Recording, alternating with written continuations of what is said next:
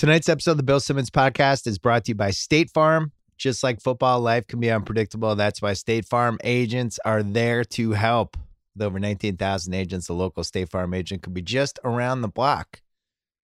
Whether you talk in person, by phone, or through the app, State Farm is there. Go with the one with coverage and agents you can count on. State Farm. Talk to an agent today. Meanwhile, there was a time when healthcare made house calls. Thanks to CVS Health, that time has come again. Home care managers who provide help to those who need it most. Trained nurses who administer IV treatments right in patients' homes. Prescription delivery to millions of homes each year.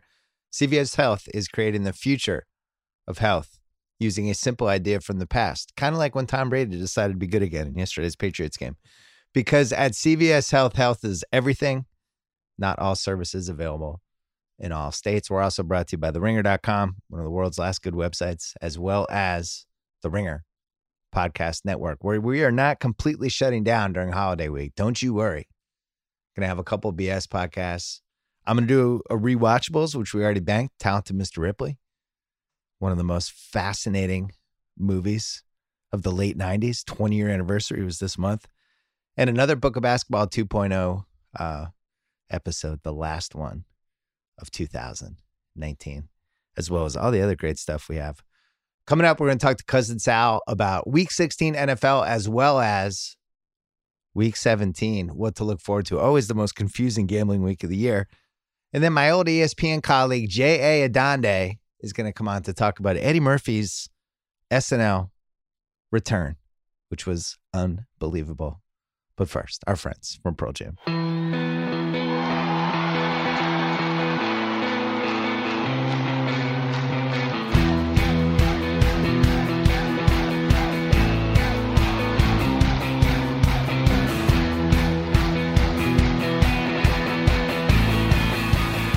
All right, on the line right now, he is taking a break from his Christmas Eve dinner at my cousin Jimmy's house to hop into a room and talk football with us. Sal, I'm a little worried you're not going to be prepared. This is always the hardest Guest Alliance podcast of the year. There's 97 different scenarios going on here. I know. I made my wife drive here. It was an hour drive to my cousin Jimmy's. Like you said, he always has a big holiday thing, right? I mean, this could really easily lead to divorce. No one knows him. I stowed away in Jimmy's office. Everyone's still dancing around, eating cake and stuff. But yeah, I told her, I was like, I have to know all these permutations and the playoff teams. But one thing's for sure, my team is out of it. Even though they're not out of it, they are out of it. It was... I bet on the Eagles today. Once I heard Prescott was hurt, I thought the combo of Jason Garrett and an injured Dak Prescott was alarming. Mm-hmm. When did you give up hope? Just out of curiosity. I was okay with it all week. I heard the shoulder problems and everything. I was like, all right, we'll lean on Zeke a little. This Eagles team hasn't showed me anything. Cowboys have a lot of luck against the Eagles. Good track record against the spread. Everything straight up. Only thing they can get away is Jason Garrett. And then you watch and you only have to see a little bit. And it's like, okay, after the fifth overthrow of Michael Gallup, I'm like, oh, maybe there's a problem here. They're letting the Cowboys win the game. All you need to do is connect on one of these, right? Didn't it seem like there was a ton of overthrows? And also he'd hit guys in the numbers. He hit Cooper in the numbers once. He dropped it. There was another one. Also, Gallup dropped one. It was brutal from the beginning. And then I'm like, what am I rooting for this team anyway? I honestly feel like, all right, my abusive dad now, Jason Garrett, has been hauled off to jail for life. I'm okay. The family can move on. Just let that be the case. It was a bizarre weekend of football because the Saturday games were incredible. Yeah. We had Jameis just going full Jameis in the first game yesterday. Awesome. We had the Patriots that everybody had their shovels out, ready to put the dirt on, including, I didn't have my shovel out, but I was moving into this very dangerous, scary world of, oh my God, this really could be the beginning of the end. And then an incredible throwback performance by Brady and the whole team. In a really tough, hard-fought, came down to the fourth quarter like we kind of thought it would. They somehow covered, but they pull off. And then the Rams-Niners game was fantastic. 3 good ones. And then today sucked. Vegas was off by, I think, like 3 total points with the spread between the 3 games. The first 2 could have been a push, depending on where you got it. And then the Rams, were favored by, or Niners were favored by 6.5, won by 3. But yeah, very exciting Saturday. I think we predicted the Saturday games would be much better than the Sunday games. But yeah, starting with Jameis, do you feel like you're just seeing things after a while? It's like, wait a minute.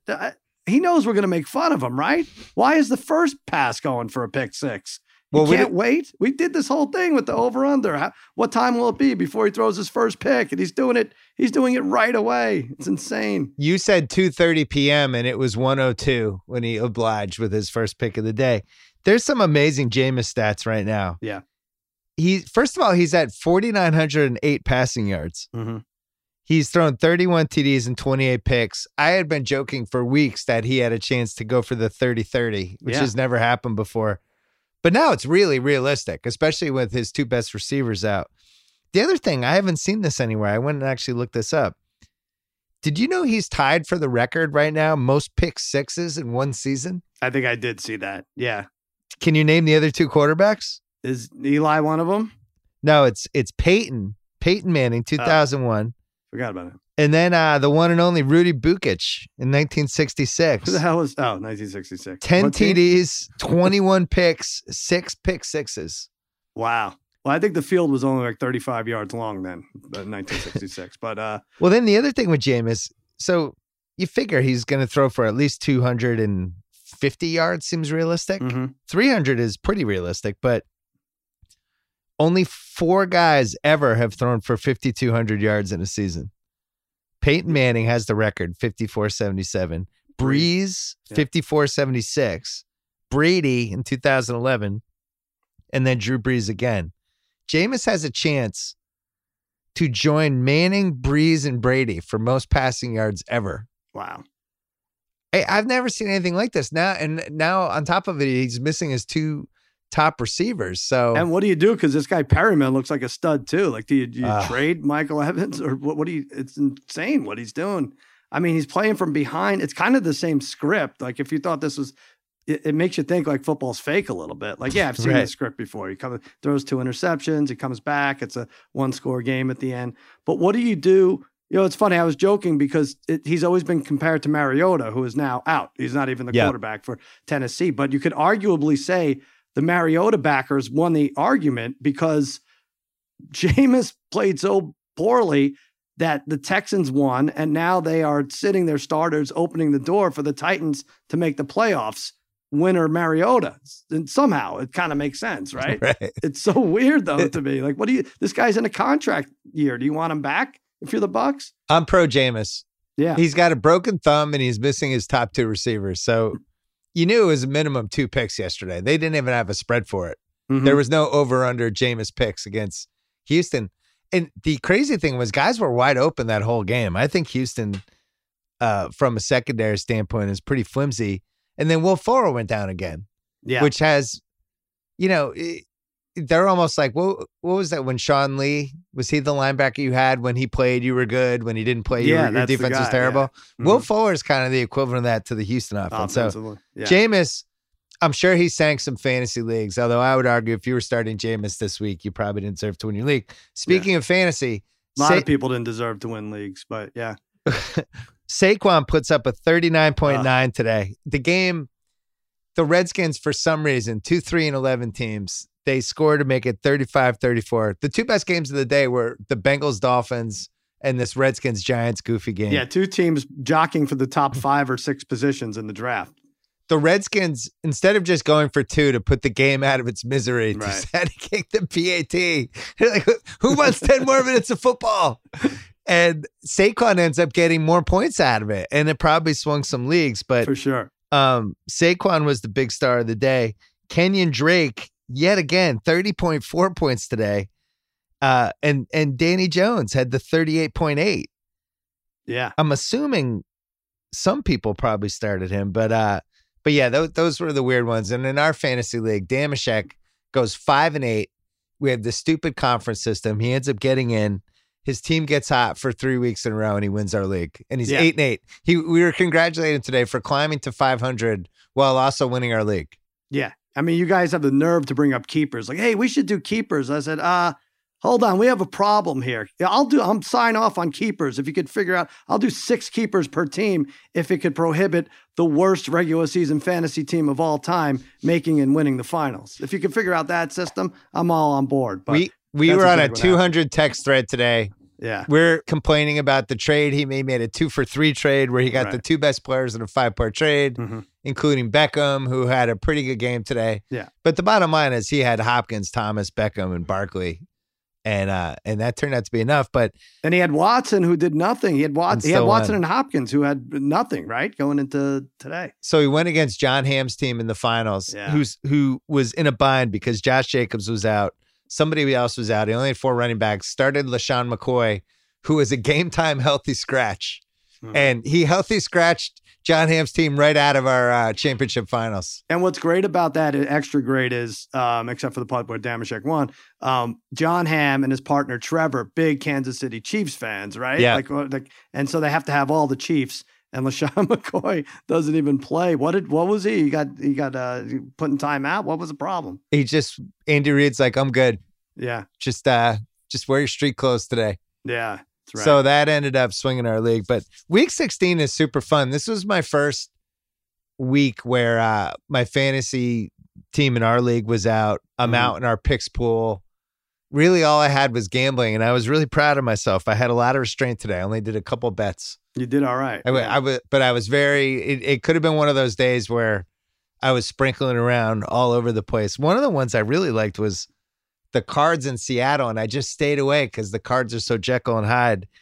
Seattle didn't really need the game. There were a couple didn't really need the game teams today, and all of them lost. Kind of snuck up on us, right? Yeah. Like you would think Seattle would need the game. You would think Tennessee would need the game. Is that the other one you're talking about, right? Yeah, well, Seattle, when San Francisco beat the Rams, all of a sudden Seattle didn't need the game as much. They needed to get, if they wanted like first seed and stuff like that. But right. Yeah. But it wasn't like an imperative. Right. Right. What do we learn from this weekend from the playoff picture? Is there any team that you feel better about? Let me say this. We're pretty much set on Texans Bills. And like you talked about Saturday, we saw the Texans win. We saw the Bills lose. I think the Bills are a ton better than the Texans. A ton. Like I don't think that game will be close if the Bills play their game. You had to be nervous. You touched on it a little, but you had this Bills team out for dead, and then you got Josh Allen throwing bombs. I always liked what he did with his legs and everything, but he's a gutty guy to sit that back there and throw bombs and just sling it and just kind of effortlessly, and brought the Bills right back in it, making it a 1-possession game. They had him using his legs too, which is what Kyle and I were afraid of watching the game. We didn't understand why he wasn't trying to scramble around and do some stuff. That game, even though the Pats won by 7 and somehow covered, I thought they played really, really well, and they barely won, which is I think a credit to the Bills, because I didn't feel like the Bills played great. Yeah. And one thing about this Josh Allen, he has the most exciting quarterback sneaks ever. And we saw the one against Dallas where he pulled in and out like 3 times, and then the fumble and everything. The one against the Patriots was just as nifty. Pretty good. It's pretty good stuff. I don't know why your guy doesn't. You had 4th and 1. You kicked. What'd you do? Yeah, that should be a quarterback sneak all the time. Are people afraid because of the Mahomes thing? Well, we screwed up the end of the half. So we're up 10-3 near the end of the first half, and we had like the 4th and 1. Mm-hmm. And I thought, normally I'm like, go for it, hammer, all that stuff. I just wanted to go into halftime 10-3. Right. They go for it. The Kill Harry end around. Sanu misses his block. All of a sudden the Bills have it, and they're marching down, and it's 10-10. And I'm like, oh my God, Belichick just out-Belichicked himself. Mm-hmm. Then it just went back and forth. It was a really even game. I thought the final score was deceiving, especially the Pats got the 2-point to make it 7. But you weren't as excited about that 2-point conversion for various reasons. Well, I thought it definitely hurt the Pats minus 6.5, or it helped if you had them. Right. Yes. No, at that point, I just wanted to get up to 7 because I thought, I really thought the Bills were going to come back down and score, and they ended up getting 1st and goal in the 8. Mm-hmm. And I thought the Bills were going to score, and Belichick called timeout. Remember? Right. Because I think he thought he was getting the ball back, and then the Bills, they had a wide open on 3rd down that play to the tight end, and Allen overthrew him, and that was the game. Well, one thing you don't want out of your defense, it's fine. You did well defensively as far as points allowed, but the deep plays, it's weird that you're getting beat on deep plays, and certainly not good if you got Kansas City coming back to town in a few weeks, right? Yeah, McCourty went out relatively early in that game, and I don't think Chung's been 100% since he came back. The secondary was an A+ there for a little while. I'm not sure it's an A+ now. It's probably an A-. But yeah, so I thought the Bills, if I'm coming out of that game and I'm a Bills fan, or I'm playing for the Bills, or I'm coaching the Bills, I'm feeling pretty good. They've had a lot of tests the last few weeks. I agree with you. I think they can beat Houston right now. Actually, we don't want to look ahead to the lines because what we do, but if the Bills are, I know they won't be a favorite, but I'm taking them if they're laying 3 or less in that game. I really like them this year. Sorry, Bills Mafia. I'm going to screw you over because Cousin Sal's on your side. That's it. It's over. It's never a good sign. Let's take a quick break, then we'll go through the playoff scenarios. Let's talk about Roman. Talking about erectile dysfunction isn't easy. Usually we just brush it off or blame ourselves, saying things like, I lost my mojo. Or we avoid it altogether with excuses like, I had a long day at work, or sorry, honey, I'm just not feeling it. With Roman, it's easy to talk about it. With a real doctor who can prescribe real medication, it's simple, safe, totally discreet. A free online evaluation, ongoing care for ED, all from the comfort and privacy of your home. The doctor will work with you to find the best treatment plan, and if medication is appropriate, Roman will ship it to you with free 2-day shipping. Getting started is simple. Go to GetRoman.com/Bill, complete an online visit. ED can be tough to tackle, but now we have Roman. Complete an online visit today to connect with the doctor and take care of it. Just go to GetRoman.com/Bill to get a free online visit and free 2-day shipping. Once again, that is GetRoman.com/Bill. Okay, so playoffs right now, as it stands, the 2 bye teams in the AFC are the Ravens and Pats. We have Titans, Chiefs 6-3, and we have Bills, Texans 5-4. And then in the West, right now we have Packers, Vikings are playing Monday night. But in the West, 49ers, Saints are the 2 bye teams. Vikings, Packers would be playing again in the 6-3. And then Seahawks, Eagles. Yeah, I don't know why you call the NFC the West, but I like it. Well, whatever. The Packers are, because the Packers haven't played. There's a lot of things going on. The Packers win. The Saints move out of that 2 spot. And like I said, there's a lot going on. But if you're just talking about teams that I don't really like how they look heading into the playoffs, which perennially has never mattered. We've seen a lot of teams look like dog shit heading into the playoffs and then flip the switch. I don't like the way the Seahawks look at all. Me neither. I don't like the way the Texans look if Will Fuller is not going to be 100%. I also think you can throw on them and move the ball on them. And they just seem flimsy to me. The Chiefs, I will say Watson got sacked a bunch, and I think that was the first time he's ever won when he's been sacked 5 times or more. I'm pretty sure that's a stat. So he survived that game. And Tunsil got hurt at the end of that game, Tunsil was hurt. Yeah. The Eagles, I just don't think can score. Now, could they win a 17-13 game in round 1 or 16-10 or, they're probably going to be in a cold weather game, I'm guessing. Boston Scott. Sorry. Sorry about that. 5-yard out to Dallas Goedert. Aikman's like, Goddard and Ertz are their 2 best receivers, and those guys are out right now. It's like, I'm going to kill myself. Goddard and Ertz are their 2 best receivers, and Cowboys are going to lose by double digits. It's pretty bad. That 9 points against the Eagles is pretty bad. And you were moving the ball a little bit too, but as you said, I think there were 2 teams that were kind of 2 fan bases that were kind of put out of their misery today. One was yours. The other was the Pittsburgh Steelers. Right. Because their fans, they really warmed up to this team, the defense, the coaching. They really pulled some games out of their asses. But ultimately, Duck and or Rudolph in a playoff game is just, it would have been fun to bet against. We would have loaded up. But yeah, Rudolph the Red-Nosed Duck is not score. I mean, they score like 13 points a game over the last 6. You certainly can't lay points even against the Jets. And then what are you going to do how much do the Chiefs? How much would they rather play the Steelers than the Titans?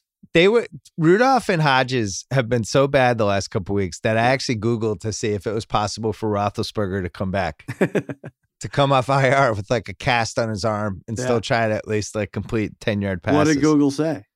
No, he was on the IR for the year, so that doesn't happen. Yeah. So meanwhile, you have the Titans, who they're going to be the 6th seed probably. We'll go through all the probabilities, but that Saints game, it turns because they're down 3, they're crossing midfield, pass over the middle of the receiver, gets hit in the head. His whole body just loses all life, and he drops the ball. Yeah. Saints pick it up, run it 30 yards the other way, and I'm waiting for the yellow flag sign to come up. Never comes up. The rule is usually when somebody is just out cold and they drop the ball when they're running upright and they go from just they're a crumpled heap and they drop the ball, that probably something horrible happened. I don't know why they can't review that, because it was definitely a hit to the head of a defenseless receiver, which I'm positive is a penalty. It was what's weird about it is, and guarantee they call it 99% of the time. They should have called it there, but it was, if you watch the D-back, he is trying to avoid it, and in doing so, his shoulder just pops the receiver's head. It wasn't helmet to helmet, but yeah, defenseless, all that, head blow, definitely a flag. Well, could we make a rule that if I'm completely knocked unconscious and I drop the ball, that I can get to keep the ball at least as I'm ushered to the hospital and with the fucking neck brace on? It's unlikely that he just had a stroke, in celebration coming down with the ball like that. He was probably hammered. or he got shot by a sniper. Those are the only two possibilities. Yeah. Yeah. So the game swung on that. You might say, I thought you talk about teams that worry you. Saints look great. I mean, this could change because we've seen them blow it against like the Falcons at home and stuff like that. But I don't know. The Titans were up 14-3. Yeah. And the Saints just moved up and down the field. And I don't know if you deserve to win a game that you allow Michael Thomas to get 12 receptions for 130 plus yards. But true. But they had a chance to grab the lead with like 5-6 minutes left. Yeah. I'm with you, though. I think the Saints offense, if you're talking about things that are peaking right now, I would say the Saints offense is in the top 3. And Kamara stepped up too, and he's been lost last month. The other thing is Brady looked very Brady-ish yesterday. He was really sharp. He only dumped the ball a couple times where he just did the panic, get rid of it move. Mm-hmm. But for the most part, mechanically, everything just looked old school Brady. He was locked in. There was a lot of fist pumps. Edelman, I think, had his 97th concussion. When he has his 100th concussion, they're going to actually stop the game and give him the ball. He won't know where he is. But but yeah, he definitely got his brain scrambled yet again and comes back in and makes 2 more big catches. Mm-hmm. But I thought Brady looked really good. And they looked a little Patsish, whether it was just a one-time thing or whether that was a sign that maybe they're starting to figure it out. I don't know. Brady looked good, and I think we could stop with we have no receivers talk as long as Edelman's in there. I really do. Well, the Sanu trade's been just a flat-out catastrophe. I get it. But there are some teams around the NFL whose quarterbacks put up decent numbers with just as bad receivers. Jaguars, you wouldn't trade receivers with the Jaguars or Carolina or Cincinnati, right? I mean, it's fine. These quarterbacks have good numbers. Sanu could maybe block somebody and maybe catch 2 passes. Yeah. Would be one of my hopes for him. They ran the ball too. You should talk about that. I mean, Sony Michel is looking like he belongs on the roster again. Yeah. Last 2 weeks. I'm not going to hold my breath. I don't know why you and Kyle are so down on Sony Michel. I know you've seen enough of it. But I thought he was good. Yeah, good this weekend. Well, maybe he heats up in December. Maybe he's a Derrick Henry light. Hope so. So the craziest thing about all these scenarios, and we'll do guess the lines in a second, the Raiders still have a chance to make the playoffs? Yeah. Here's what needs to happen. They need to beat Denver. Realistic. The Ravens need to beat the Steelers. Mm-hmm. Pretty realistic, right? I know they're not playing for anything, but we've also seen the team that's not playing anything, that's the 1 seed, lay the smackdown in these situations a lot. Can't be ruled out. Plus, Steelers don't have a quarterback. Right. Colts need to beat the Jaguars. The Jaguars look like they're already making plane reservations for vacation. Mm-hmm. And then the Texans need to beat the Titans. Here's the problem with it. And the Raiders were exciting today. And the Chargers sucked. I don't know why. I bet the Chargers over-under was 26.5, which they haven't hit since like September. I was like, oh, this is a fixed line. I'm betting over. No, they just don't score points. Sorry, that's how it is. But the problem with this is, and the Raiders' chances are Pittsburgh and Tennessee are probably going against backup quarterbacks. Yeah. You know, Tennessee's probably going against A.J. McCarron. Pittsburgh goes against RG3, which I'm sure RG3 is better than Duck Rudolph or whoever it is. But Duck Rudolph. Yeah. We've now merged them. But that's the Raiders' fault. That's what happens when you lose to the Jets, Raiders. Let's take one more break, and then we're gonna do guess the lines and right. and go through all the scenarios as we do guess the lines because there's a lot going on. Hey, the holidays are in full swing right now. You know the risks of driving drunk. There could be a crash. People could get hurt or killed. You could get arrested, incur huge legal expenses, possibly even lose your job. According to NHTSA's Fatality Analysis Reporting System, 839 people lost their lives in traffic crashes involving a drunk driver during the month of December 2018. During the Christmas and New Year's Day holidays in 2018 alone, there were more drunk driving-related fatalities than during any other holiday period that year. It's illegal to drive with a BAC at or above 0.08 in 49 states in the District of Columbia. No exceptions. In Utah, the limit is 0.05 BAC. On average, a DUI could set you back $10,000 in attorney fees, fines, court costs, lost time at work, higher insurance rates, car towing, and more. Always remember to plan ahead if you're going to be celebrating over these next few days. Arrange for a sober driver or use public transportation or ride service to get home safely. You know the consequences of driving drunk. You're wrong if you think it's no big deal. Drive sober or get pulled over. All right, here we go. I changed the categories around a little bit to accommodate all the weird shit that Week 17 normally brings. We should mention this is always the funniest week of Guess the Lines because sometimes we're off by 6, 7, 8 points. Yep. You just never know.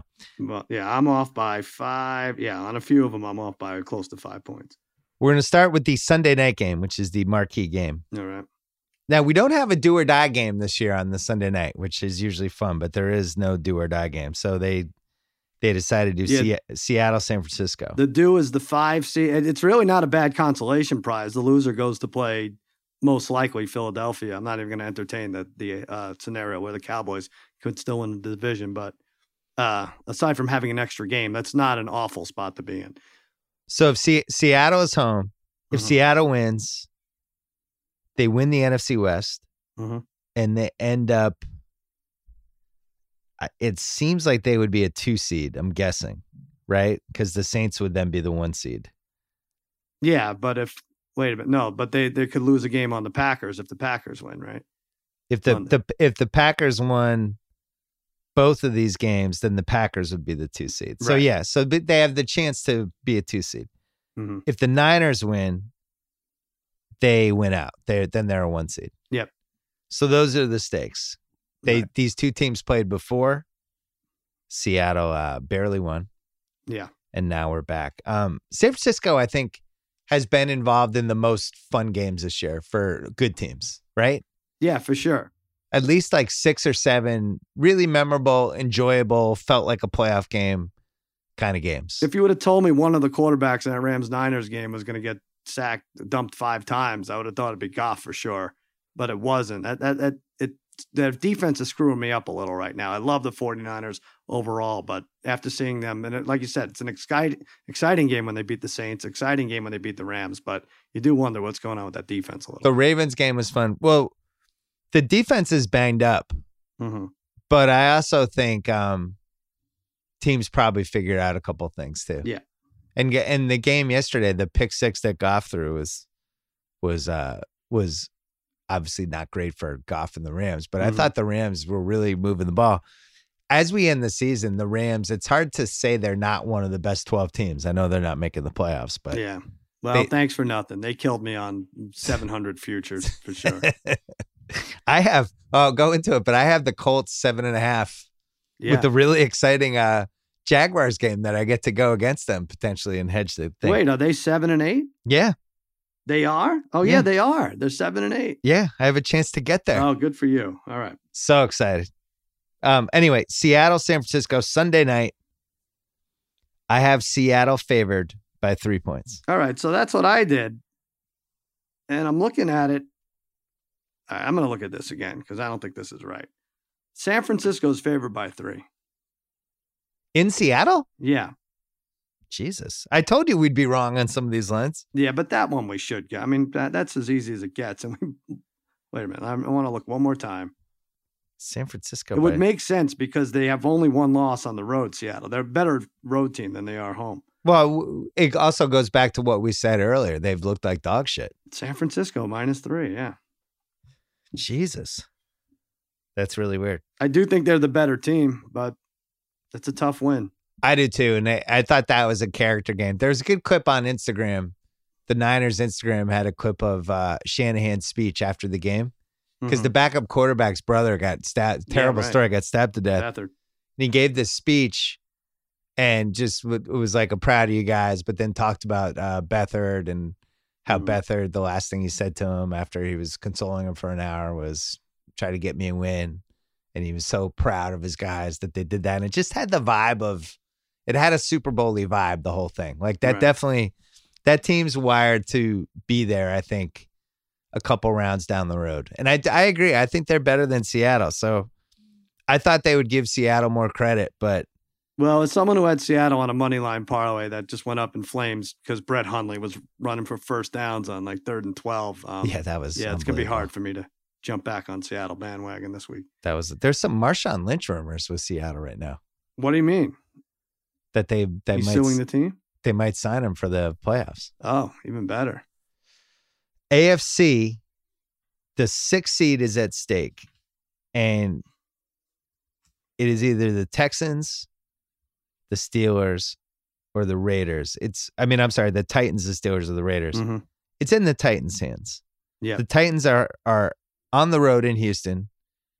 Houston, as far as I can tell, has really nothing to play for unless they want to bank on the Chiefs losing to the Chargers, which isn't happening. Is that even a thing anymore? Maybe not. But the Texans beat the Chiefs this year. Right. So in a tiebreaker, they'd win. So a tie, they would have it. Yeah. So I think the Chiefs have to win that game. Okay. They're not going to lose to the Chargers. No. So I have the Titans favored by 2.5 in Houston. Yeah, Houston 10-5, KC 11-4. So they would have the bid. Say it again. I'm sorry. I have the Titans favored by 2.5. All right, Titans by 2.5. I had Titans by 2. It's Titans by 4. So you get it. Oof. They're 4. for sure banking on second stringers in that Houston game. Jesus. And like all day, that was one of the ones we were told, like, really? Titans don't have to win? If the Steelers beat the Jets and Titans lose, isn't that going to hurt them a little bit? Like, no, doesn't matter. They still have to beat Houston. I was so confused by that because I was going to load up on the Titans today, and then everyone was like, it just doesn't matter. It doesn't matter what happens with them today. And it's like, really? Nothing matters? I'm like, nope, doesn't matter. I had heard that if Derrick Henry was iffy, this was the game they were going to sit him. But it's still, because of AFC tiebreakers, the Steelers, if they lost to the Jets, it would be an AFC game. And the tiebreaker-wise, that would vault the Titans ahead of them. It's just weird. The Chiefs have to be rooting for the Texans to somehow win this. So they get Duck Rudolph bounty hunter. Yeah, no, because Duck Rudolph dynasty. But I don't know. The Titans are scary. I don't think they're one of the best teams, but they have 2 game breakers when Henry's healthy. This A.J. Brown is all of a sudden in the top 3 discussion for Offensive Rookie of the Year. Yeah. So you get 2 guys like that. Doesn't matter what kind of spread you have on it. Those guys can score anytime. The tragic events of November 14th, 2019, when I waived him on my fantasy team. Oh, that's right. I sent him packing. Jesus. Yeah.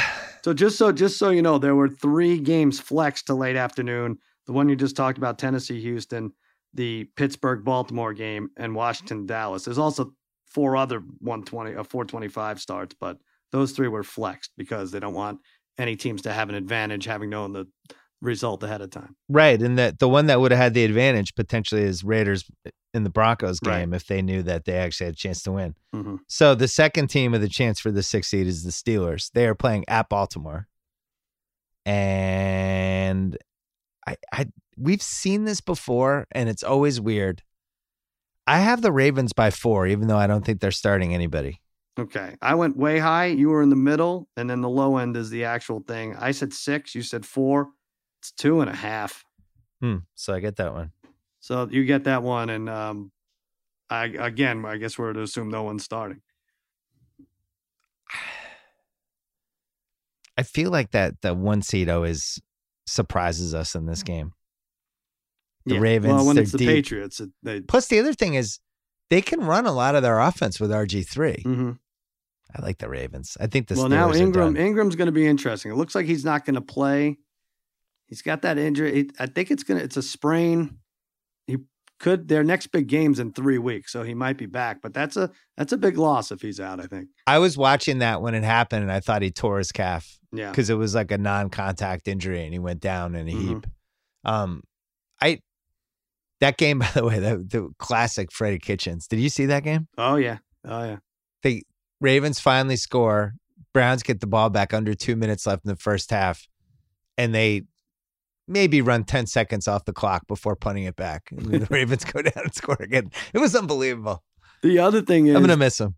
I don't know where this new book, we got to get this new book. It's Christmas time. I wish someone would buy me this new book that says when you're down 9, you go for 2. It's like, right. I'm screaming about it, and everyone's like, no, that's actually the right thing to do. It's percentage-wise, it's smarter. It's like, okay, there needs to be a new book for when Freddie Kitchens goes for 2 down 9, because that's what we're dealing with right now, and you know it's not going to work.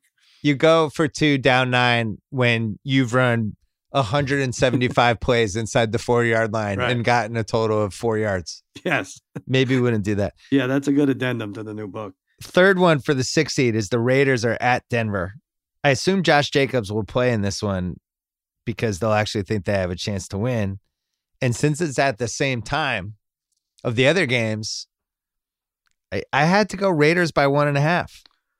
All right, so I went Denver by 2. They've been playing well. I like them at home. They're playing defense. It's Denver by 4. Ooh. Again, I'm going to check this because I know the Raiders aren't done. Well, they're going to be scoreboard watching. They'll be done. Raiders. Yeah. Denver 4. So which game is Tessitore getting in round 1? I'm already getting focused on that. I hope he gets all of them. Can he get all of them? Can he just? I feel like he's got enough energy to do all of them. The funniest outcome would be is if the Steelers somehow made it and he did the Steelers game. Oh, yeah. Hodges over the middle to James Conner for 3 yards. Oh. And it's 3rd and 18, Pittsburgh. Pittsburgh has a dozen of no-name players that he'll demand that we get to know. That'd be great. You know, Eisen, Nate Burleson, and Joe Thomas were excellent. Yeah. Joe Thomas, let's get him a job. He's good. Why can't he do games? Can we vote on this? I saw Joe Thomas. I think I was in Oakland for the Thursday night. It's when Fox and NFL Network shares. Yeah. You know, sometimes they share that. It bums me out. He's slender.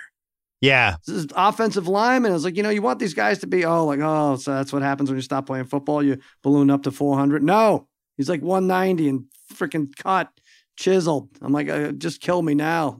I have no hope. Get him in a booth. Yeah. We need more good people in booths, and I nominate him. Those were good. That was a good crew. What game did they do Saturday? Did they do your game? No, they did the Jameis game. Oh, the Jameis game. Oh, yeah. Which they announced with the proper amount of surprise, excitement, and horror. Do they get paid to do a Jameis? I feel like announcers shouldn't get paid to do a Jameis game. It's such a gift on its own. What a win he was this year. Oh, almost a 5-banger. I know you were rooting for it. That five interception. He got the ball. They shouldn't have gotten the ball back at the end. They did, just for the 5-banger. I really wanted it.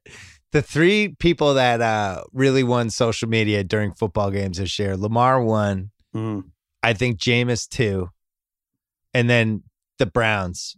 Just doing Brown stuff was probably the 3. Browns and those were our Antonio medalists. Brown. Yeah, Antonio and the Browns. Yeah. All right, it's time to take a little water break, if you get my drift. Last year, Crown Royal launched the first off-the-field water break to encourage fans of the game to moderate and hydrate to stay in the game. Whether you're watching in the stadium, watching at home, or in a bar, have a great time. Enjoy some Crown. Don't be that person that ruins it for everyone. Make the right call. Take a water break. So, Sal, who made the right call this week or not? Well, the right call was made by Jerry Jones. I'm assuming this is a week from tomorrow. He let Jason Garrett go. I don't know what Jason Garrett had on him, but it was time. He was embarrassing the franchise. And Jerry, you finally saw to it. I'm predicting the future here. This is a right call in the future. Thank you. Jerry, we can move on. I really don't care who you get, but he's got to go. And thank you, Jerry Jones. You made the right call, firing Jason Garrett. We'll see if it happens. It's got to happen. I just said it. My right call, you were at Christmas Eve dinner, so you missed this, but Collinsworth was on like page 19 of his filler material because it was like 23-3 Chiefs in the fourth quarter. And Michaels was, there were not even any gambling things going on to ignite Michaels. So Collinsworth is just going through his rainy day notebook and does this whole thing about, Al, I watched every throw from both of these guys, Trubisky and Mahomes. And if you watch the best throws of each guy, they're not that far apart. And then launched into this whole thing about how Trubisky, his best receiver is Allen Robinson. And he's like, where would he rank on the Chiefs? Is he better than Tyreek Hill? No. Is he better than Kelsey? No. He's more in that Watkins, whatever kind of. I don't know what was going on, but I'm giving it the right call of the week because it was the most insane 4 minutes I've heard on television. Collinsworth comparing this convoluted Mahomes-Trubisky comparison. I didn't know what was going on. And Michaels, I think, was just drinking eggnog, and he was just out. He was just out completely. The confusing call of the week. It really was. When we picked this game on Lock It In, Todd Furman, who's been struggling this year, said that this is going to be the Bears Super Bowl. They need to step up. They've heard enough about Trubisky being, the Bears passing on Mahomes to take Trubisky. Everyone passed on Mahomes. The Bears did it and took Trubisky. Yeah. They don't want to hear the end of it. I was like, wait a minute. Time out. What is this? You think the Chiefs are going to have egg on their face after Sunday night for taking Mahomes over Trubisky? I was stunned. I had a headache afterwards, but it actually didn't add up. Well, it sounds like Todd Furman needs to take a water break. Yeah, he should be waterboarded. Crown Royal reminds everyone this football season to take a water break and moderate to stay in the game. I think you should call him the struggling Todd. It's been, 15, 16 week slump now for him? I like that. He's won 1 out of 17 weeks because we started the week before football. That's pros. Tough. All right, so we have next one we got to cover is the 2 seed versus the 3 seed in the AFC. Pats get it if they win. If they don't win and the Chiefs win, the Chiefs climb up to the 2 seed because they beat the Pats. Right. Pats are home against Fitzpatrick, who was magnificent today. and that was an incredibly exciting game that I actually happened to watch. The Bengals scored with 40 seconds left, recovered the onside, went down, scored on a 30-yard Hail Mary that Eifert caught it. And then the announcer goes, that was a basketball play right there. I want you to watch how he boxed out. And they show the replay and he doesn't box out at all. It was just directly to him. It was great. I don't know who that announcer was. But then it goes into... Wasn't our guy Tess, that's for sure. Then they go into... if that had happened in a testator game, he might have exploded. Yeah. And then they get the 2-point, goes in overtime, Miami wins. So Miami's a little frisky right now. They are at least moving the ball, and Devontae Parker has 120 to 180 yards every game. How about that guy? Signs a $40 million extension and then puts it up. Shows he's worth it for a team that sucks. I have the Pats by 13 at home against the Dolphins. All right, you boxed me out here. I said 12. I thought that was plenty enough. 15.5 for your team. Jesus, that's too high. Again, you don't score that much, but I guess the Dolphins force teams to score as many points as they are capable of, right? Yeah, the defense would have to get involved to cover that. Yeah, I mean, the Giants scored a lot on it. Cincinnati scored a lot on them. Well, Chiefs, Chargers, that's in Kansas City. Mm-hmm. I have the Chiefs by 13.5. Oh, wow. I said 9. It's only 7. Well, why would that be? So I get that again. All right, let me check this again. Because I pulled it like in the fourth quarter. No, you know what? See, this is why I said earlier how week 17 we're off by 6 points to some of this. So Vegas is accounting for the Pats are almost definitely going to beat the Dolphins. And if they're up by 14 in the third quarter, the Chiefs start taking everybody out. Scoreboard watching. Yeah. Mahomes doesn't play the whole game. Or he only plays a quarter and a half. Yep. All right. Well, it's still the Chargers. Yikes. All right. The NFC East. Here are the 2 games. Stop it. Eagles at the Giants. If they lose and the Cowboys beat the Redskins, all right, your pathetic Cowboys become the NFC East champs at 8-8. Mm-hmm. Get the parade route ready. There won't be a parade like this in Dallas since JFK. Too soon? Sad. 1963. Probably still too soon. The Eagles, this is a losable game for them. Can Jason Garrett sit in the back of the convertible? All right, that's Jerry Jones crawling on the back of the car. Are you telling me there's a 0% chance the Giants could win this game? The Giants had 38 points today. I did it, and I looked for a second. I was like, well, why did I do this? So I looked at the two spreads and what the money lines would be. It's like a 2.5 to 1 odds chance that the Cowboys win the division still. Unbelievable. But I hate it. I don't want to watch it because I'm going to tell you what happens, Simmons. You don't even have to watch. The Cowboys are going to look dynamite against the Redskins. I'm like, oh, forget it. They won by 3 touchdowns. And the Eagles are going to be losing to the Giants. Eli is going to come in for an injured Daniel Jones. He's going to be trying to finish off this team, and he's going to throw a pick 6, getting me back for all the terrible things I've said about him. That's how the Eagles win the division. So lock it up. That's it. Do you want the Cowboys to make the playoffs? No. Serious question. If anything means Jason Garrett is getting even a day more than Week 17 a spot you want coaching. No, it can't be. I have the Eagles favored by 3.5 at the Giants. I think no, I get it. I said 5. It's 4.5. They put it firm in the Vegas zone. I think the Giants could win this. Well, they could have won and maybe should have won Monday night a couple weeks ago when they played them. Then the other one, Cowboys at Redskins in Dallas. It's going to be a weird Cowboys crowd, right? You think they'll be like fire Garrett signs and stuff? Yeah. I mean, I'm going to try to make like 12 a day. I don't know. You'll see them. You're flying down there on Friday. Spend all Christmas Day doing it.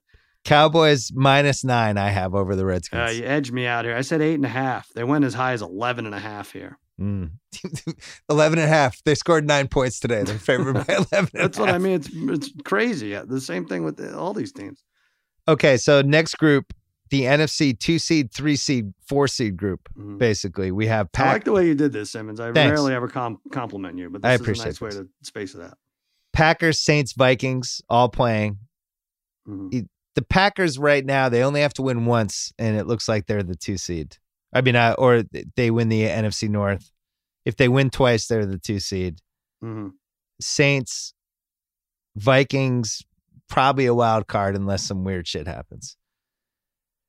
Packers in Detroit. Apparently Matt Patricia's coming back. We made all those jokes about him getting fired, and then Detroit's adamant he's coming back. So congrats to Lions fans. It's great. You got him for a third year. That's bizarre. I mean, it's weird how some coaches get a break when the star quarterback goes and Riverboat Ron doesn't. You know, it's very strange to me. So I have Packers by 9 in Detroit. Good call. I said 7. It's 9.5. I have Saints by 9 in Carolina. That one was way high. You're going to get that one too. I said 7.5. It's 12.5. Jesus. As I said earlier, this is the 1 week we'll be off by 5 or 6 points on a game. Well, the Saints defense was phenomenal. The pressure they put on Tannehill all day. And if Will Greer's back there, you have to figure the Saints, it's going to be the same thing. Although McCaffrey, well, how many receptions did he have? 14 or something stupid today? Yeah, something like that. He's going for that all-purpose yards record. Yeah. Mallory talked about it on my pod on Thursday. I remember Breeze having some bad games in Carolina over the years. Right? Yeah, you'd think, I mean, he showed me a lot. I think they only played outdoors. This was Breeze's first game outdoors this year in a game that he finished. He played the Rams outdoors against, and then got hurt, right? This is why the touchdown pass record should have the fucking asterisk next to it. You think so? Oh, my God. I mean, imagine if, like, in basketball, the scoring leader and one guy played half of his games outdoors and the other guy got to play just inside an arena his entire career. Right. Come on, Breeze. Drew the asterisk, Breeze. And then you got kickers for long field goals and stuff like that, and thin air and yeah. I don't like how you try to flip that back. Well, because because Brady's in third now. If he jumps up to first, you're gonna love it. All I know is Tom Brady's out there in 20-degree weather. Drew Brees plays in Carolina once a year. He's like, oh my God, it's so cold out. Yeah, he's good. He's really good. Had it with the Drew Brees records. Oh wow, hiding in a dome for his career. San Diego in a dome. I have to say, Tom Brady's in the AFC. It's like a man. That's the Super Bowl I want to see. I want to see Brady Brees. That would be fun. Let's do it. We haven't seen it. Vikings Bears is the third one. The Bears looked awful today. I had the Vikings by 7.5. Oh, man.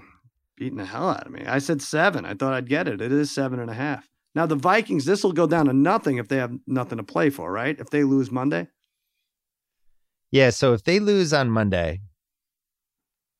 If they lose Monday, would they be? Yeah, they're out of the loop. If they lose Monday, they're a 6. Pretty much a guaranteed 6 seed, yeah. Mm-hmm.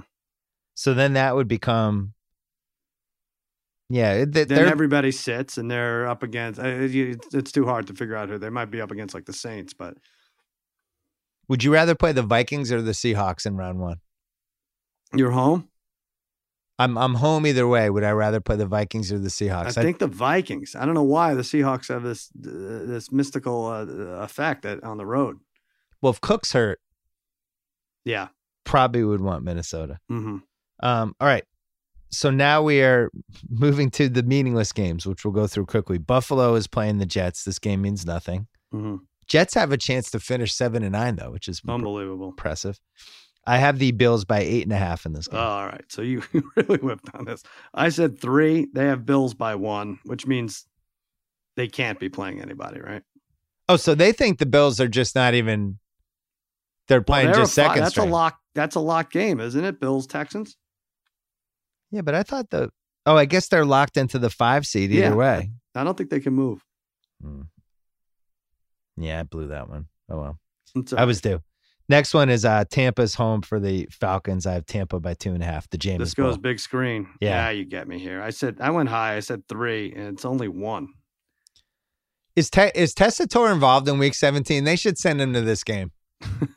Whoever, what is this, a Fox game? Fox should be allowed to get Tessitore for a week. Could they do that? The pyramid, he's open! 5,200 yards for Jameis! Is he your new Gus? Your new Gus Johnson? Yeah, I thought my nickname for him is Gust Johnson. Oh, Gus Johnson. Yeah, Gust with a T. Gus Johnson. Yeah. Yeah. Colts Jaguars. Nobody's going to be watching this one except me because I have Colts 7.5 wins for the season. Mm-hmm. I have the Colts favored by 3.5 in Jacksonville. You're going to get it. I thought the Jags would be favored. I was like, what do they care? It'll be a 1-point game. Colts are favored by 3.5. Oh, I'm sorry. Colts are favored by 3, so you get it. And then so you have to lay a little to hedge. Oh no, you take Jacksonville. I take the Jags. Yeah, I could try to middle it. I'm going to try to middle the shit out of this. Yeah, you could get this. Rams home for the Cardinals. They look good though. By the way, how does a team? You talk about a Monday to Sunday change. Like, yeah, they couldn't look worse against the Saints, and then they're just lighting it up against today. Who'd they play? What bad team they play? Somebody bad. The Panthers. Yeah, Panthers. Oh, was it the Panthers? Right? I tried not to watch any of that game. Yeah. Rams home for the Cardinals. This could set a record for fewest people at a Rams game. Because there's no Cardinals fan. There's no Cardinals fans. They're not traveling for this. No. So who's at this game? Who wants to go to this game? If Hundley plays, what happened with Kyle Murray? If Hundley plays, that's a UCLA guy. Maybe people care. Maybe 2,000 extra people. Yeah. I have Rams by. I forgot about the Hundley thing. I'll stick to what I picked. I had Rams by 6.5. All right, we're gonna split it. You didn't even know what you're doing. We split. It's 7, and I went 7.5. So last one, the poop fecta. You killed me. 11-5 so far. Yeah, one more. The poop fecta bowl. Browns at Bengals. Bengals desperately trying to not get the number 1 pick in Joe Burrow. And the onside kick, I don't know what they were doing, but now they officially have him. Congratulations to Joe Burrow. Isn't he from Ohio? He is, right? Yeah. Yeah, so now he gets to go to Cincinnati. That's a cool story. I have the Browns by 3. All right, you nailed it, and you killed me this week. I said 5. I don't know why I said that. They shouldn't give anyone 5. It is exactly 3, so you win that. All right. Bill Simmons, 12-5. Yeah, you killed me in the very tough Week 17. I'm rooting against the Browns here. This will be fun. I think Andy Dalton gets out there. He's like, screw this. I'm a better quarterback than Baker Mayfield. I don't care if I'm on this team next year. Got to win this game. I think Freddie's on your show in 2 weeks. Oh, interesting. It's a 4th. I'd love nothing more. It's a 4th seat. They add a 4th seat. It's like when Shaq joined inside the NBA on TNT. They just added a seat. It's gonna be Freddie. Freddie's going to be on there with you. You're going to have Clay Travis screaming at him like Odell Beckham, get me out. Get me out of here. Come get me. He was come get me. He did a come get me to Lamar. Yeah. It's like, Odell, you don't seem happy anywhere you are. Why do I want to come get you? Mm-hmm. The perennially unhappy guy. Hey, you want to come play for my team? You seem like a barrel of laughs. As soon as things go wrong, you're telling the other team you want to play for them. All right, it's time for Parent Corner. As always, it's brought to you by CarMax. Explore CarMax.com. 50,000 CarMax certified vehicles nationwide. Search filters that make it simple to narrow down options, especially the ability to search by budget. This is what nephew Kyle did when he found a Mustang he was interested in. Yeah. He was able to have it shipped for free from the Oxnard CarMax to the more convenient location for him in Burbank. For a test drive, he felt comfortable about choosing the Mustang because it was CarMax certified. Even noticed the car came with a new pair of tires. How are those tires, Kyle? Holding up. Holding up. There you go. CarMax rules out millions of vehicles with their vetting process to select only the best to become CarMax certified. They even have MaxCare, an optional service plan that Kyle added for additional coverage after CarMax's 90-day 4,000, whichever comes first, limited warranty. How's that MaxCare working out for you, guys? It feels good. I had to grab that, no doubt. Great job by you. At CarMax, the price is based on the car, not your negotiating skills. There's never any haggling or pressure to buy. We'll get back to CarMax in a second. Sal, you're on the clock. Hold on. We're not both going to be able to hear, but Mike, is there speakerphone or anything? Yeah, there's speaker. All right, go ahead. What's going on, Simmons? What kind of a slave driver are you? I mean, we're having Christmas Eve right now. We're almost done. I mean, how much of this do people need to hear? We're done. We're about to do Parent Corner. Do you have a Parent Corner? Yeah, I have a Parent Corner. Here's the Parent Corner. Sal is nowhere near his children on Christmas Eve. Parent Corner is empty. There's no parent in the Parent Corner. I have a Parent Corner for you, though. All right, let's hear it. Okay, so, the elf on the shelf is a big thing in our house. Yeah. And like a big thing. Like it consumes us because if we forget it, then we have to lie the whole next day. So we try to remember it, and most of the time we do. But my daughter, Jane, who's 5 years old, says, where does the elf go at night? And my wife, Molly, says, well, the elf goes to the North Pole to tell Santa what he saw. And Jane says, well, how does he get all the way back here in the morning? And Molly says, well, magic, I guess. And Jane says, am I supposed to believe all of this? She's 5, by the way. That's fantastic. It's a smart She hasn't kid. started kindergarten yet. Well, watch out. She'll be lurking on the stairwell when you're putting the presents on there, trying to see. Let me tell you what's going on right now. Yeah. Sal's children are opening their gifts. Is that really true? Yeah. Oh, we got to finish then. Yeah, that's why I came up because there are tears downstairs. It's like, where's Daddy? And everyone's saying, well, Daddy's doing a podcast. And everybody's going, what's a podcast? And they say, well, you'll know when you're a little bit older what a podcast is. But right now, Daddy's doing it. And it might as well be heroin. You might as well say Daddy's doing heroin. It's bad when Corolla's rolling his eyes. Yeah, Corolla. Oh, Jesus. By the way, Corolla's totally sober and bonding with his children right now. No way. Meanwhile, you should see where Sal is right now. He might as well be sitting in my bathroom. I don't believe the Corolla thing for a second. Well, yeah, Either I may part have of that. exaggerated a little with Corolla. I don't believe either part of that, nor do I believe the elf on the shelf. Well, I'm excited. I got a chance to be part of Parent Corner. That's really why. That was great. Thanks for coming on, Jimmy. Okay. Bye. All right. I'm going to wind it up. I'll wind it down. All right. I'll wind it up. All right, I'm not going to top that Parent Corner. So you want to borrow that for your Parent Corner? Yeah, that'll be mine. All right, Jimmy. Yeah, yours is. That's it. Say hi to the family. Merry Christmas, Merry Happy Christmas. Hanukkah, all that stuff, and we will talk to you before round one. Okay, good All job right. by you. Good job by you. Parent Corner was presented by CarMax. At CarMax, the price is based on the car, not your negotiating skills. There's never any haggling or pressure to buy. Kyle found that out the best possible way. He worked with Kobe and the helpful business office staff at CarMax to buy the Mustang he wanted. He was surprised by how easy and hassle-free the whole car buying experience at CarMax turned out to be. He's covered with a 7-day money-back guarantee. He had a full week to make sure everything about the Mustang was just the way he likes it. And it was, right, Kyle? Yeah, indeed it was. You can select an optional Max Care service plan for additional coverage, which Kyle did as well. Anyway, check it out at CarMax.com. All right, it's time to talk Eddie Murphy with J.A. Adande. All right, this was a big weekend for a lot of people, especially people right around my age range. I think it meant the most. One of those people is the director of sports journalism at Northwestern, my former ESPN colleague, J.A. Adande. You might have heard him on the Book of Basketball 2.0 podcast a couple weeks ago. I saw him tweeting about Eddie Murphy's return to SNL, and I was deciding today, who do I want to talk about this with? And I was like, you know what? This means something to Adande. I can feel it. What was the weekend like for you?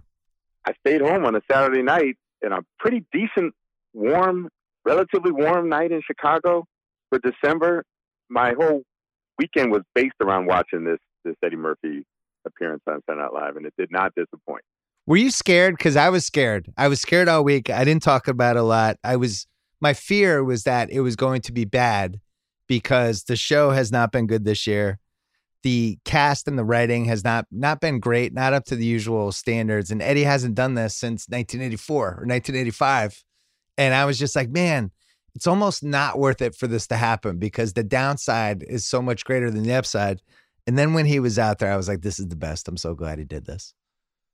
He did make it look so easy. You know what's funny is I guess I didn't have those same fears because I haven't been watching. I've seen the sketches with Alec Baldwin as Donald Trump, and it feels like that's been my only exposure to Saturday Night Live. I definitely haven't watched it live this year. So, similar to that joke that Eddie said, black people haven't watched since he left the show in '84. I wouldn't quite say that, but so I didn't have that fear because I hadn't seen what the day in, day out, sketch to sketch product had been like. But I didn't have that fear. When has he ever been bad? Is the thing. Like he hasn't been in this format in a long time. But when has he ever been bad? You just never know. I talked, Sandler was on my pod the other day and he said KG asked him actually if it was like just riding a bike getting on. And he said, there's so much adrenaline at the beginning and then you learn how to control it. And I felt like Eddie during that show, it wasn't really until Weekend Update when you could feel that he felt he was 100% comfortable because he started coloring outside the lines in that segment and ad-libbing and turning the tables on those guys and going off script and doing all the stuff that, when we were growing up in the 80s, that's what made the show so great. It wasn't just that he's the most talented cast member they've ever had, that he was, I think, really him and maybe Will Ferrell were the only two guys ever to kind of be overqualified to be on that show. But then he was so good at it. It was almost like those basketball players, the really, really great ones who just start fucking around during the game because they're so great. You'll see LeBron do this sometimes. Back in our day, Bird and Magic. Larry Bird shooting left-handed all game. Yeah, right? and Eddie was so good at SNL that he would just start doing that during sketches and start, kind of creating out of nowhere. And the cast members either went with it or they didn't. I felt like he started to do that in the Gumby thing, and that was my favorite part of the show. Gumby just shouldn't work in 2019, and it was so freaking funny. Well, that aged the best. Well, Mr. Robinson's Neighborhood had a fortuitous return of Mr. Rogers, obviously who the character is based on. Yeah. A spinoff of, and so it helped that Mr. Rogers the movie just came out, so there's kind of been a resurgence of Mr. Rogers. So that made this character feel more relevant. Buckwheat didn't really work for me just because he's been gone since Eddie Murphy left the show. He's been gone since the mid-'80s. We haven't thought about Buckwheat. And, it's just based on his mispronunciations. That one didn't work so much. And then Gumby shouldn't work, but just the whole concept of a young black man dressing up in a giant green styrofoam costume to portray a claymation, character as an old Jewish vaudeville guy was it. I mean, just when you say the sentence, it's hilarious, and his execution has always been perfect on it. And yeah, Gumby, it's just a concept. It's just a concept. Eddie Murphy's sitting there in that ridiculous costume, acting like an old Jewish man, and it's hilarious. I'm Gumby, damn it. Like, you have me with those, those three words. And he started roasting the 2 Weekend Update guys, which was great too. Yeah, it's funny. Buckwheat, Even when we were growing up, I barely knew what buckwheat was. I didn't watch The Little Rascals. I only knew about The Little Rascals from Saturday Night Live's interpretation of The Little Rascals. So now you're talking 38 years later. I did watch them. Yeah, it's funny. They were just starting to go off as they came on. I actually just started this book about how The Little Rascals were way ahead of their time because it's in the 30s and 40s, and they've got this integrated cast of young kids. And even though there's some, painful, stereotypical, coon-like, pickaninny sort of caricatures of the black kids had a lot of authority. They were actually paid, as much, if not more, than the white kids. There was a lot of racial equality on that.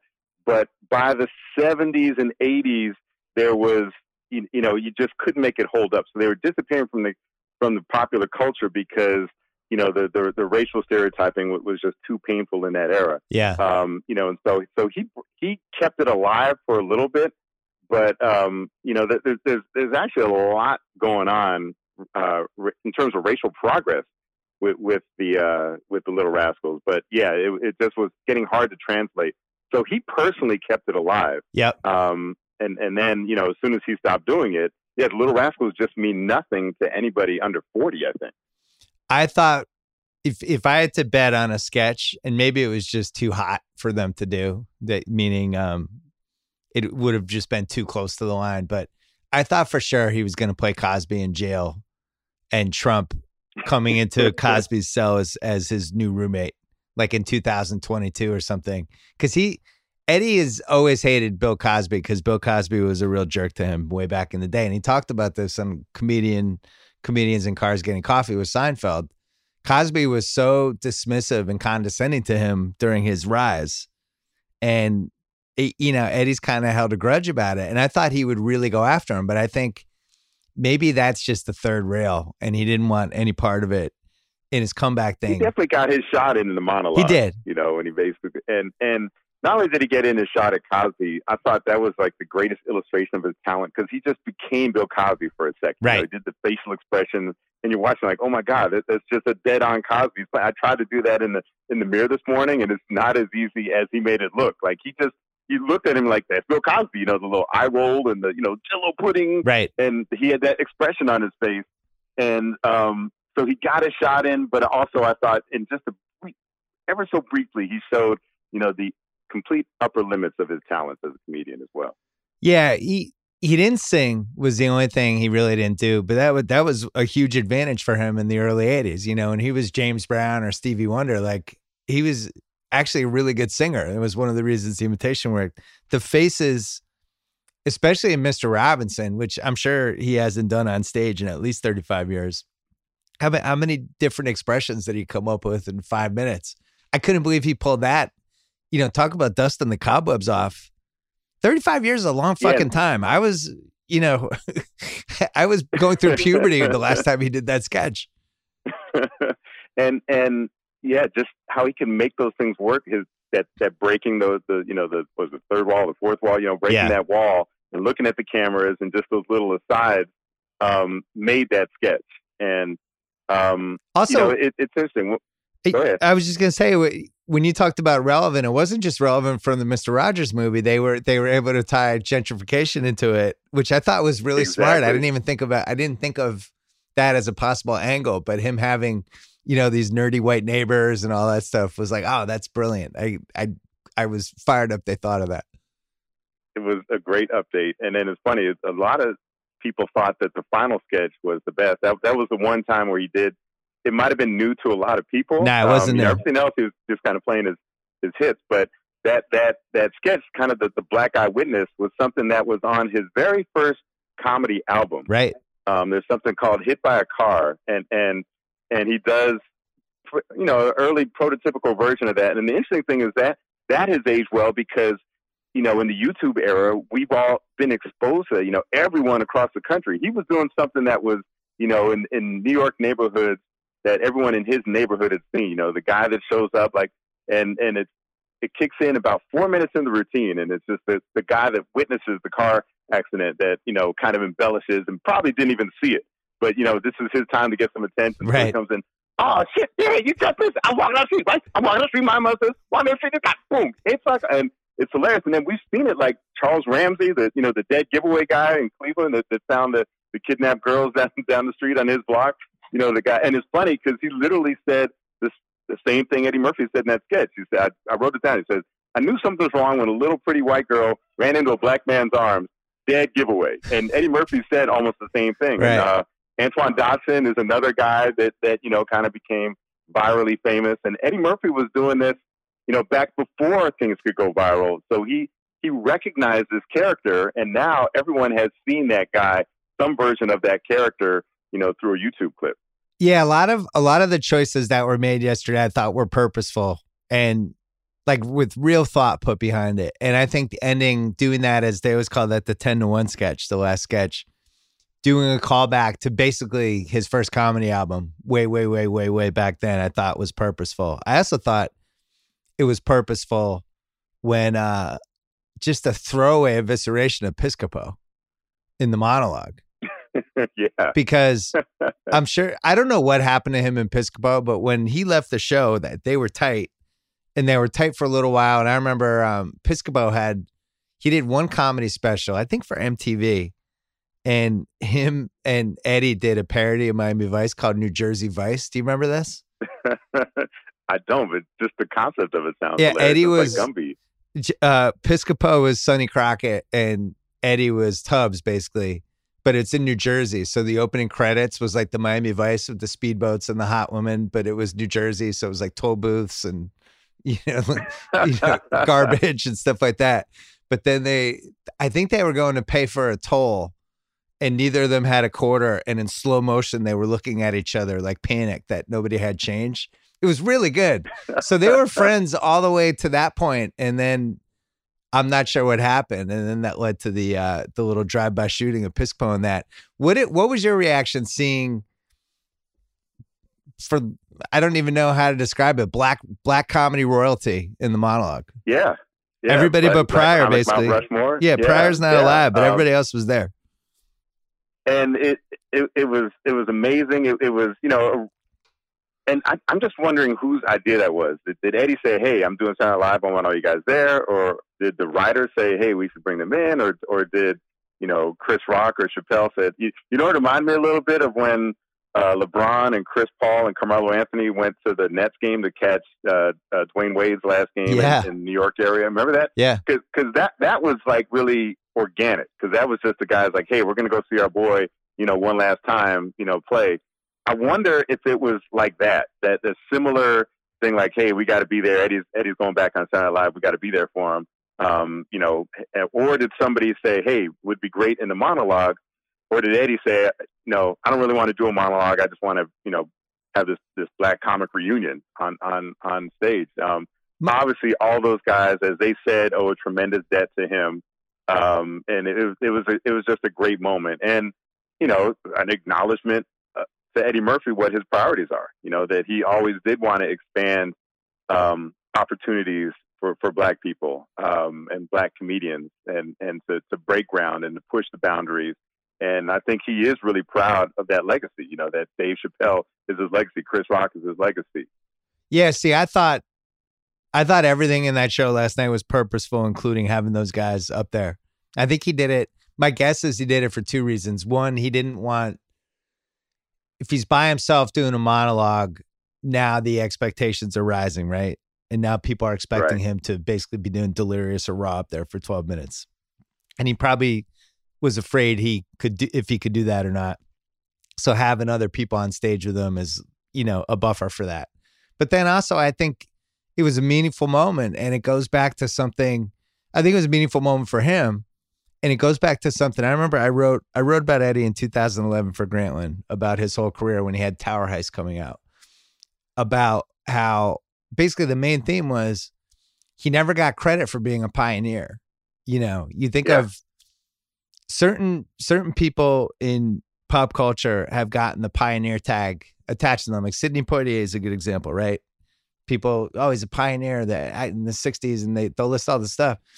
When Eddie came to SNL and he's 19, it's 1980 and the show's about to die, it was a bizarre time for TV with black characters, because when we were growing up, it was an overload of awesome black TV characters and black TV shows, and Good Times, What's Happening, Sanford and Son, Jeffersons, White Jeffersons, Shadow. And Yeah. I did all the research when I wrote this piece. By 1981, when Eddie really started to take off on SNL, really the only character on a top 20 show who was black was Isaac, the Love Boat bartender. And all the other shows were either on their way out or, like the Jeffersons lasted until the mid 80s. Different Strokes lasted, but 227 maybe was around there, but wasn't the same. TV got super white. Right. And SNL was a show. I did the research on this too. I think the first 5 seasons, they only had 5 guest hosts who were black, one of whom was Bill Russell, amazingly. So wow. So it was Pryor, obviously, and there's a whole thing about whether, Pryor would have been an original SNL cast member, but like some people in the network thought he was a little too risky. Right. And they were afraid to even have him host. So by the time Eddie shows up, the landscape is barren. And then the guy who shows up ends up being the most gifted cast member the show's ever had, and brings black culture onto that show in all these different ways. He's doing, I barely knew, I'm this little white kid growing up in New England. I barely knew who James Brown was until Celebrity Hot Tub. That what he did for culture in general, I thought has been really, really underrated. You think it's fair to call him a pioneer? It's interesting. I hadn't thought of it that way just because, and he would be the first to tell you so much of what he did was following in the footsteps of Richard Pryor. Yep. So, Pryor was a pioneer and Pryor, maybe Eddie Murphy doesn't get the film break that he gets without Richard Pryor doing the movies that he did, in particular, Stir Crazy, right, with Gene Wilder, which really set Pryor up to be a crossover star and was kind of like a forerunner, you could argue, of Trading Places or 48 Hours. Something I want to get into is, his portrayal of blackness, and especially as compared to Richard Pryor. So, Eddie Murphy, and we came to realize that he really wasn't Axel Foley or Reggie Hammond. Like, he wasn't that cool. Right. But he played that character. It's interesting. Like, his quote-unquote black character was kind of like Robin Williams is, if you think about it. And he just had a little more license to go that road just because, Robin Williams could do it in limited doses. But it was kind of a stereotypical affected, black accent, black dialect. Yeah. And Robin Williams did it, and Eddie Murphy was able to do it, and it felt more authentic, but it wasn't authentically who he was, as we would kind of find out later. Richard Pryor was great because he was sort of that character. He was the person Eddie Murphy tried to portray in some ways, but Richard Pryor would go in a different direction, and he would show black fear. Like, Pryor had a great comic routine where he was is very kind of forecast the whole Black Lives Matter movement in a way, and just dealing with the police and just how afraid black people were in any interaction with the police, how it was different than when white people dealt with the police. He says, white people, the police live in your neighborhood, say, hello, Officer Dempson, how you doing? Black people, he talks about, basically being emasculated black guys on a date, and the cops pull him over and he just has to be super careful. He's got a famous line, I am reaching into my pocket, to pull out his wallet and get his ID, don't shoot me, but the fear, the black fear that he had. Whereas Eddie Murphy would get into kind of the black audaciousness. If you notice, he did it in the Mr. Robinson where he yells at them like, hey, basically yells, shames the white couple that knocks at his door that, you trying to say I stole your television, so he would get loud and bold. And that's how he would kind of perform blackness, right? It was kind of that loud boldness. Whereas Richard Pryor could take it in different directions. And Eddie Murphy, he came off as that cool, he portrayed that cool character in his early movies, but, maybe he was more like, Donkey and Shrek or Professor Clump, right? In The Nutty Professor. It's interesting that he wasn't as cool. And I thought it showed in that Eddie Murphy story, you remember, I'd never seen until then that clip of him at the MTV Music Awards or the MTV Video Awards with Morris Day. Yeah. And they just start roaming around and he's like, come on, Morris, let's go. And Glenn Frey comes along. And Morris Day is so much cooler than Eddie Murphy naturally. And Eddie Murphy is like all of a sudden struggling to keep up with Morris Day's coolness. Morris Day's like, hey, as long as we're going, we need some women with us, right? If we're going to go hang out, it's not a party without some women. And he's like, Morris Day is like ready to pick women out of the audience. And you feel Eddie Murphy trying to keep up with Morris Day's coolness because he wasn't as cool as Morris Day. I thought that was kind of a fascinating glimpse when he tried to audible and he was like, oh, I got to keep up with Morris Day's coolness now because he's better at this than I am. Well, that was part of the reason I think he tried to become the Black Elvis, basically. Like with the outfits that he'd wear in the comedy specials and like buying his own kind of compound in New Jersey and all that stuff. He tried to have some of the mystique, I think, that he was borrowing from other people. He's kind of weird. He's got a weird vibe. So the only time I've been around him was at a Laker game one time, and I was in that whatever they call it now, the chairman's room was what they used to call it, that kind of where the celebrities go at halftime of the Laker game at Staples Center. And I'm in there and he was in there, and I've never been shy about going up to somebody whose work I really admire. Yeah. Like, as I certainly do with him. But like the vibe around him, like, made me not want to go. And it's not like he was standoff. It's hard to explain, but it was just the type of vibe that made me not want to talk to him. You know, not like he's always friendly. Whenever I see him at a Laker game, people are like Eddie Murphy, wave and smile at people. So it's not like he's standoffish.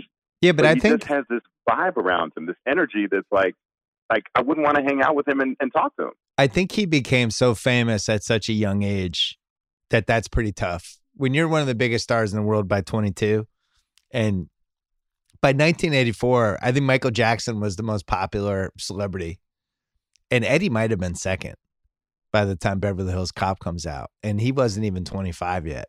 So at that point, and it's funny, when is he ever going to have a normal conversation with anybody? You know? Yeah, maybe it did happen so soon.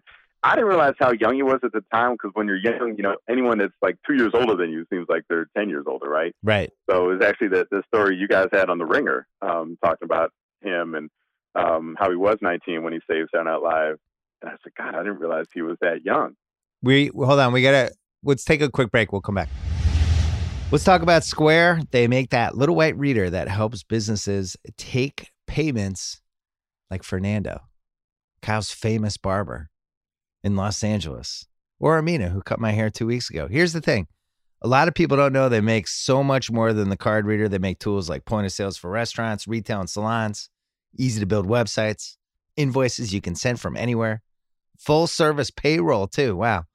They design and build all their hardware in-house so it all works together smoothly with their software. Running and growing a business, I'm the first one to tell you, it takes a ton of work. And while Square can't do all that work, it can help with a lot more than you think. See how Square can take your business from square one to whatever's next at square.com/go/BS. Okay, picking up on Eddie being young. And how quickly he blew up. So this is a great IMDb. I think, if not for Best Defense, remember that movie he did where he had a role in a Dudley Moore movie called Best Defense? It's a cash grab. So if not for that, I think he arguably would have had the best 3-movie start of anyone on IMDb, because you take out Best Defense and then you go co-starring role in 48 Hours. Yeah. Co-starring role in Trading Places, and then starring role in Beverly Hills Cop. Like, boom, boom, boom. If you take out Best Defense, those are his first 3 movies. And, I really challenge you to find somebody who had a better start of, at the very least, co-starring or starring roles in 3 memorable, rewatchable, to use your word, movies, at the first 3 movies out of the gate in their movie career. Like, Best Defense ruins it. With high stakes for the first 2, too. I think you could even keep Best Defense and say first 4 and he still wins. Because the 3 of those 4 are like iconic, Yeah. Yeah. And most people had like, some secondary role or background role. Like, from the get-go, he's playing co-starring roles. Like, the movies don't work unless he's as good as he is in those roles. You mentioned how the stuff that Pryor concentrated on with his comedy versus what Eddie did. To me, I look at Eddie as he was raised by pop culture, basically. And he's in that first wave of entertainers in the 80s. And I think Seinfeld was a lot like this too, and some others. And you could see it in the especially the first few seasons of Seinfeld, and him and George sitting at the diner, and a lot of those arguments about Superman and things like that were just like he was just somebody raised on pop culture and Brady Bunch and all the shows that everybody watched. And I think that was a lot of Eddie's comedy. And you look at those first 2 albums that he did, and then some of the stuff he does on SNL, and it's, you know, like he did what was the Jackie Gleason show, The Honeymooners? He had a whole The Honeymooners, yeah. He had a whole Honeymooners thing. He had a whole Elvis thing. He did Mr. T on SNL. Like a lot of the characters he did, like, you know, we talked about Little Rascals. A lot of it was pop culture or music, right? James Brown, Stevie Wonder. And the culture of it, I think, was the thing that appealed to him. Whereas prior, it was like, you know, he was more into the social side of things. It was pop culture, and also, but I think this is also a function of his youth, right? So he didn't have a lot of experiences when he was coming up doing stand-up, right? So he had his family, which he mined, you know, for, you know, he really looked for kind of the, you know, the archetypical black family members, you know, the guy, the uncle at the grill, or Aunt Bunny falling down the steps, you know, so he would mine, or the, you know, the aunt with the mustache, you know, come give Aunt Bunny a kiss, all that stuff, you know. So he mined the black family dynamic, and then because he hadn't done a lot of stuff, then his next thing was to turn to pop culture stuff. And Elvis, he didn't go for political things. He did that whole thing on Elvis, Fat Elvis. Yeah, the titans of pop culture. And what's interesting is that, you know, so I looked it up. I'm like, which generation is he? So like, he's right on the border. Some people say Generation X starts in 1961. Some people say it starts in 1964. He was born in 1961. But if you think about it, you know, he basically came up with the same pop culture that we did as Gen Xers, right? So he doesn't really reference anything that came before. And also that pop culture of that time was basically the same from like television was the same from the 50s through the 70s, pretty much. Right? Like we watched Honeymooner reruns. We watched, you know, I Love Lucy reruns, which I think was another one that he referenced, right? I think he did in Delirious. Yeah, he references I Love Lucy. Yeah, no, he did a whole thing about Ricky. Yeah. So all those things, you know, are things that both baby boomers and Gen X, we saw, you know, we saw those shows. So we got, as young Gen Xers coming up, we got all of his pop culture references. He wasn't talking about the Beatles. He really didn't talk about things that weren't around when we were growing up. And so I think that makes him really the first Gen X. I think he's more Gen X than the baby boom. And, you know, so that made it easier for us to relate. He talked about stuff that we knew. Mr. T, Honeymooners, I Love Lucy, all those things were things that, Sly Stallone and Italians reacting to Rocky. Right? Like those are all things that we could relate to, even though we were younger. And Amityville Horror, that was one of my favorite Eddie routines. Yeah. Black Get people. Out. And that's the origin of Get Out. So there's so many little things. So, you know, the origin of Get Out, you know, one of the greater movies of the last few years, the whole title comes from a routine, you know, that Eddie Murphy did. Right. You know, this is great here. You know, I love it here. This is great. Get out. Well, too bad we can't say. It brought back a lot of memories. I think the one out of everything that happened last night, the one thing that really brought the memories flooding back was the Mr. Robinson set, because of all the things that he did on SNL, I think that was the biggest hit, the best sketch he ever had. And this was another thing that, you know, was really dangerous back then. Like he made fun of Stevie Wonder, and Stevie Wonder was the all-time off-limits celebrity. And he put glasses on and, you know, did imitations of him. He did the Ebony and Ivory thing with Frank Sinatra. And that was like the all-time off-limits guy. And then Stevie was hosting. And it was like, well, he won't do it. He won't do Stevie with Stevie there. And then he did. And that, I still think that's the best sketch in the history of the show. Or James Brown Hot Tub, you know, Celebrity Hot Tub, which a lot of people last time were like, oh man, I really hope he does James Brown. Like I feel like he couldn't, you know, like now that James Brown is no longer with us, it'd be kind of weird to do that. But I still wanted it though. and it's funny because just like people, you know, when they do the impersonation of Rick James today, you know, it's really they're doing Chappelle's version of Rick James.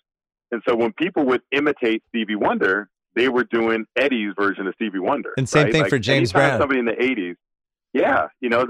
And then the fact that James Brown in Living America, says, Eddie Murphy, eat your heart out, Yeah. Like he gives him that clap back basically in the middle of arguably his last hit song, I would say. He feels necessary to kind of clap back at Eddie Murphy, but it showed you the power of Eddie Murphy, that he could take on these titans of pop culture and of black music, could take them on and get responses from them. And not mean-spirited either, like kind of friendly fire returned at him. I think if you start with 1981, because his first year on SNL, he really doesn't start appearing on the show till the later part of the year. And then there was a writer's strike, and it was just kind of an aborted year. If you start with 1981 and you go all the way through 1988, Coming to America, I still think that's the best 8-year run pretty much anyone has ever had. I really in pop culture. I'm sure there's some Tom Hanks runs. I'm sure there's like Nicholson in the 70s. Yeah, I'm sure you could find an unbelievable 8 Jay-Z years, whatever you go through. But if you just look at all the stuff he did, Saving Saturday Night Live, a show that is now still on almost 4 decades later, during a time when a lot of people watched TV, we had less channels. The fact that he crossed over and would like go on Letterman and do that kind of stuff. He does all these movies that are huge hits. He has Party All the Time, which was actually a really good song. He's hosting the MTV Music Awards during like the absolute peak time you'd want to host that. And just the expectations with every Eddie movie, there was nothing like it. Even The Golden Child, which wasn't very good. I mean, everyone was just so excited that he had a movie out. We were delighted. And it wasn't even a good movie. It was it was an Eddie fix. Because it wasn't like nowadays, I don't think somebody could be famous like that, because you would have to have your Instagram presence and you would have to be on Twitter and you'd be in people's lives. Eddie didn't make a movie in 1985. And he basically disappeared. Right in the middle of his peak. Yeah, he basically disappeared, and I didn't know what was going on with him. And he would just pop up from time to time in these different things. But unbelievable 8-year run. It was really fun to relive it. What did he come back with then after 85? So he kind of goes away in 85, and what's his return? Well, so then he does Golden Child, but then he does Cop 2. Okay. And then I think Coming to America. Wow. And Cop 2, I think is his third best movie. Push comes to shove. Just beginning, middle, end. That movie is really, really good. That will be a rewatchables at some point. It needs to be. It feels like it never comes on recently. So I did watch Beverly Hills Cop again recently after listening to the Rewatchables pod, and that one, you just see his talent. And there's definitely something going on with his buddy that gets killed. That was a little weird. I know you talked about that on the podcast, and you wrote about that. They love each other. And they profess their love to each other. Yeah. And then he gets killed because he comes back to his apartment, right? He's like going to spend the night at his apartment. It's a little strange. It's a little strange. But again, it's the early movies, he was able to play away with, here's the black guy getting over on all the white people and making them look foolish, and making even the less cool black people, I'm not going to fall for the banana tailpipe trick, he just gets over on everybody. My biggest criticism with the show last night, and I can't believe they did this, and I think it was an all-time fuck up by them. The first 10 minutes of the show, he wasn't on.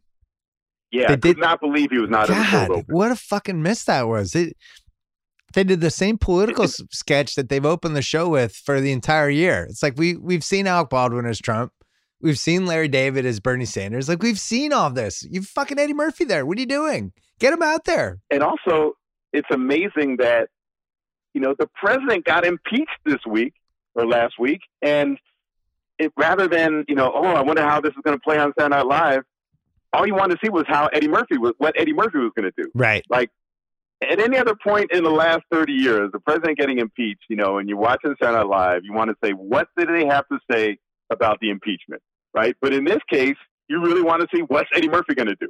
Which characters is he going to play? Like, I cared about that much more than I cared about how they were going to respond to Trump getting impeached. We forgot to mention the Jesse Jackson bit he used to do about if Jesse became president, when he's just running around back and forth and doing stop and starts. What's that guy doing over there? Remember, you know what I was thinking about too, and I was thinking, all right, so remember Jesse, I don't know if we can or should use the word that Jesse said. He made a kind of derogatory comment about New York and the Jewish population. They did an SNL song about it. Yeah, and I don't think like a candidacy could recover from that today. No, but B, the way it almost helped that it showed like, okay, it's not that bad. That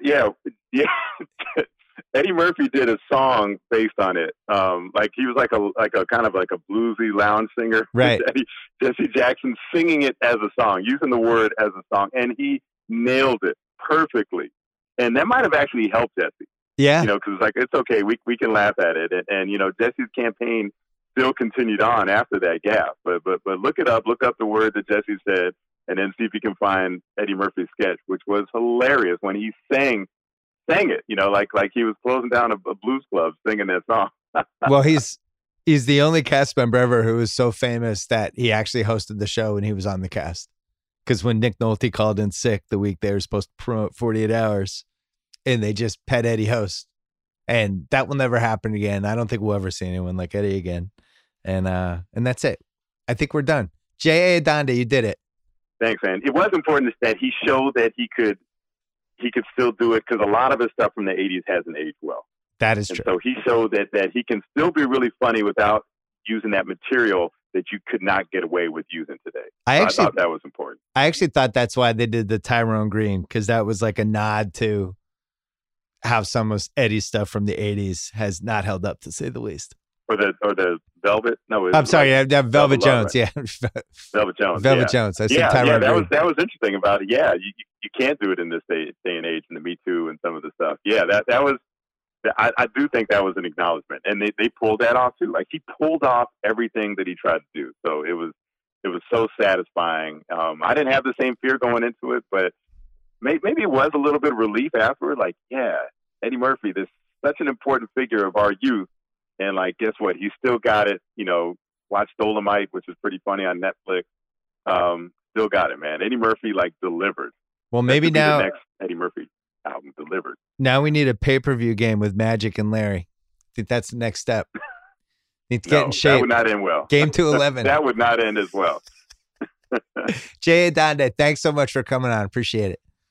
Thanks for having me, Bill. All right. Thanks to Sal. Thanks to Adande. Thanks to State Farm. Thanks to the Rewatchables and the Book of Basketball 2.0 podcast. New one's coming this week. Thanks to NISTA. You know the risks of driving drunk. There could be a crash. People can get hurt or killed. You can get arrested, incur huge legal expenses, possibly even lose your job. You know the consequences, and you're wrong if you think it's no big deal. If you drive drunk, drive sober, or get pulled over. And thanks to Square, more than just a little white credit card reader, it's a whole system of tools built to run and grow any kind of business, from point of sale and payroll to invoices and online stores. Go to square.com/go/BS to see all the ways you can take your business from square one to whatever's next. We'll be back with another BS podcast at some point this week, and there's rumors of a Best of Parent Corner 2019. Just rumors.